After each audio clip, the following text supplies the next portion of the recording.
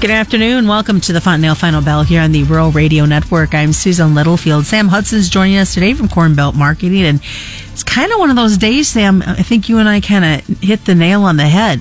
It's pretty quiet now. We probably jinxed ourselves by saying that, but a very slow news day for the markets, and it really reflected it, even though we saw some negativity going on for the grains. Yeah, that's right. We've got a situation here where the harvest weather window looks like it's going to open up a little bit. We don't have any snowstorms to talk about this week. We should see soybean harvest progress get past 50% plus here this week. And I would think you're going to see a lot of beans here moving to market here. But it's still going to be kind of a slow go of it in the corn. I think a lot of producers out there are still waiting for some of the moisture to dry down with the freeze we had. It kind of slowed that process up a little bit. But I would say if a grower can get in there and get corn dried, there's still a lot of quick ship premiums to be had out there, and it's something to take or to keep in mind if you can take advantage of. If you look at the weather map across the United States, definitely cooler temperatures, a wetter weather being moving in. Luckily, there's no snow in the nearby forecast.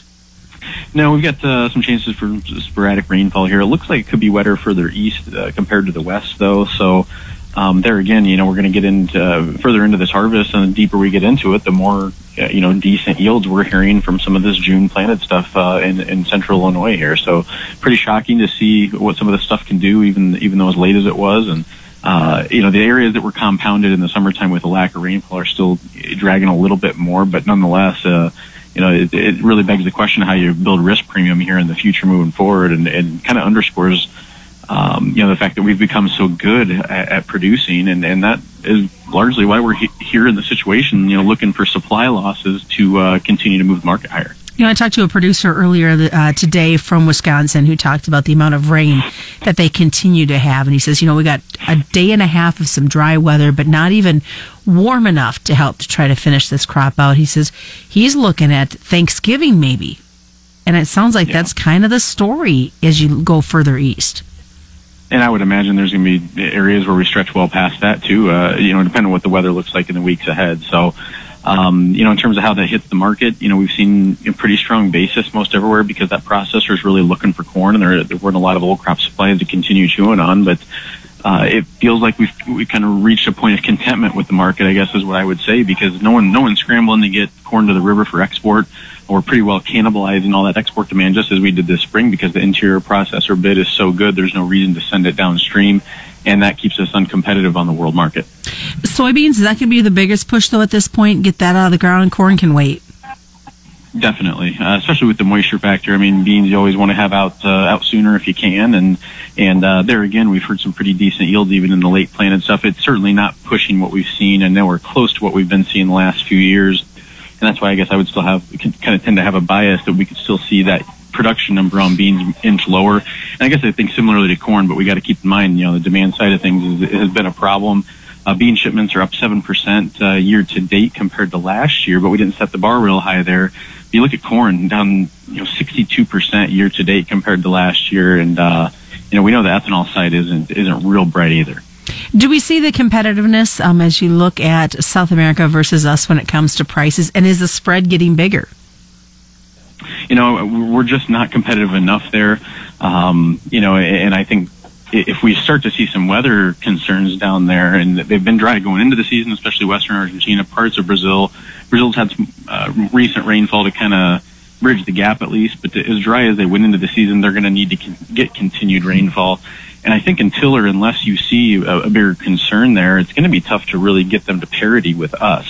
If that starts to happen, then we'll certainly kind of move to the front of the line, especially in the corn world. But again, until you get past this harvest time frame where this basis is so strong on the interior, you get someone that really raised their hand needing corn or something. It just doesn't look like it's a real prospective environment there. When we continue to move through the struggles of harvest, the lack of exports as trade negotiations continue, it just kind of makes producers need to almost sit at a standstill trying to figure out which direction to go.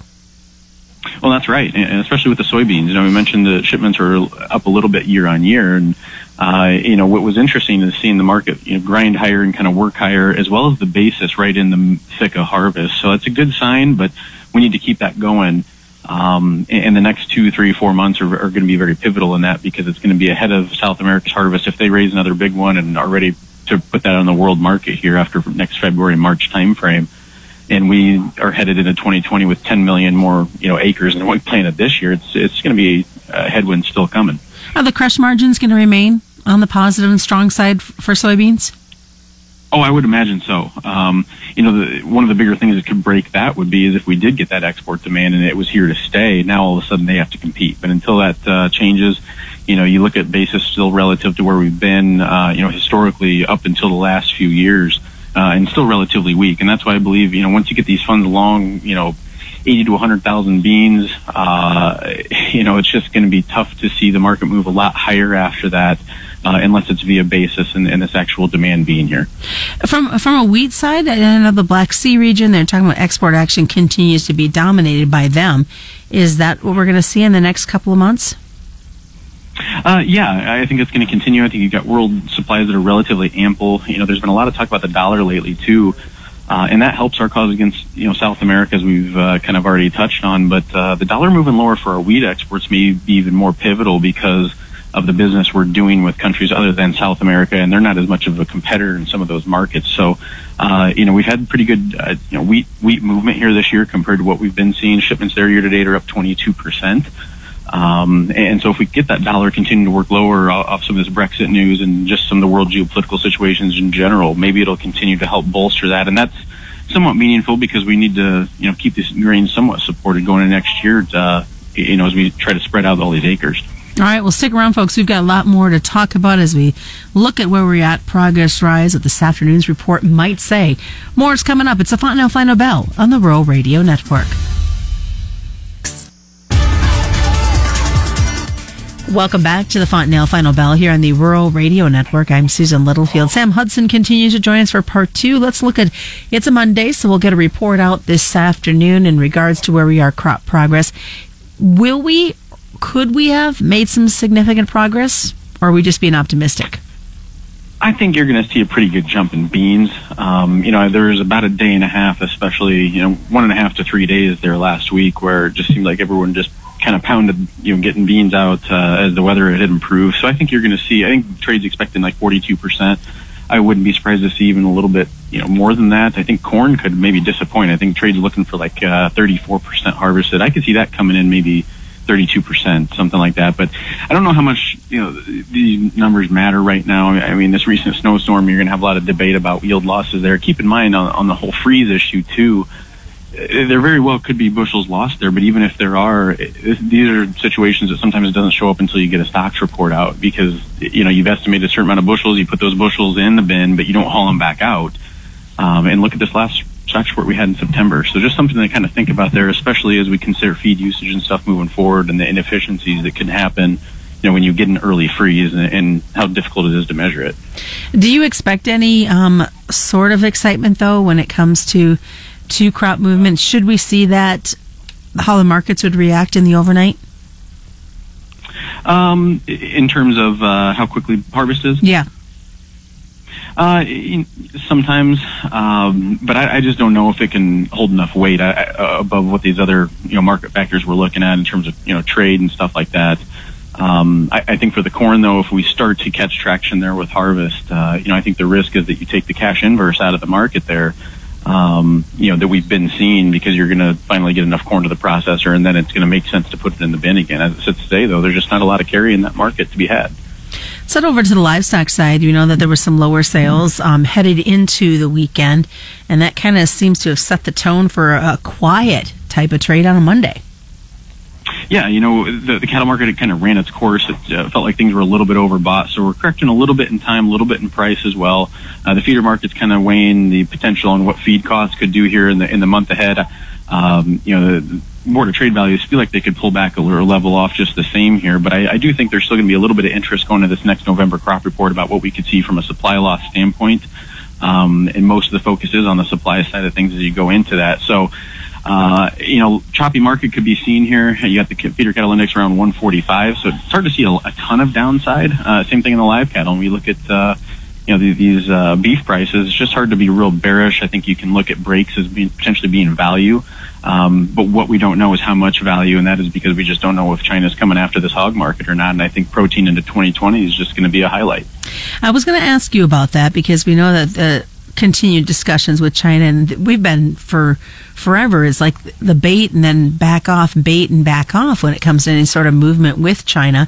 Now, they've made some promises and purchases. They've got to feed their people. At what point do we just see them just step up to the plate and say, okay, this is what we need to be able to move forward till we get our herds continued back to where they were? Well, and I think it's realistic to think that they're going to take some sort of a measured approach either way. They've continued to make comments and finish comments off, about buying U.S. products with the term based on demand. So I don't know that they're going to step out here and buy a certain amount of anything, corn, beans, pork, whatever, just because, Trump or the U.S. says, let's agree to this. I think they're still going to be based on demand. They need to be careful about how much they release out of their frozen reserves and how quickly they do that. Because until they have this disease completely, contained and can start rebuilding again, that puts them in potentially even a more dire situation. So it could be kind of a slow burn effect, and the market's been real amped up on this, wanting to see a huge purchase, number or something like that, and just see the market off to the races. But I don't know that it's going to be that easy. I think it's going to come in waves. I think we still have many months ahead of trying to decipher if this thing's over with and where else it could spread to first. If only we knew what the true terminology was based on demand. Absolutely. And keep in mind, this is Asia, China's not the only places it's happened to. It's just the most notable one, obviously, because of how big of a deal it is for them. I again don't want to jinx us, but it has been kind of quiet with the information that's come out on the spread of African swine fever. It almost makes us hopeful that maybe that started to been contained with some more tight security going on.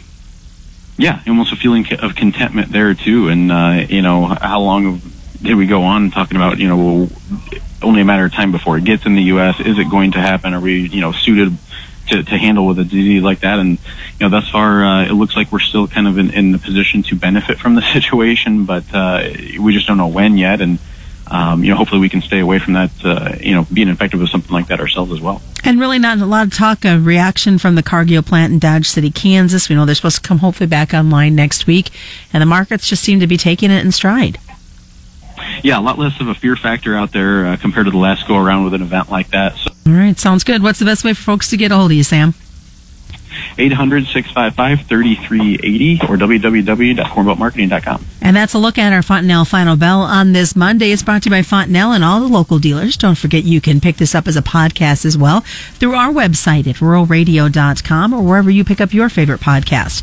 It's the Fontanelle Final Bell on the Rural Radio Network. You're listening to the Rural Radio Network.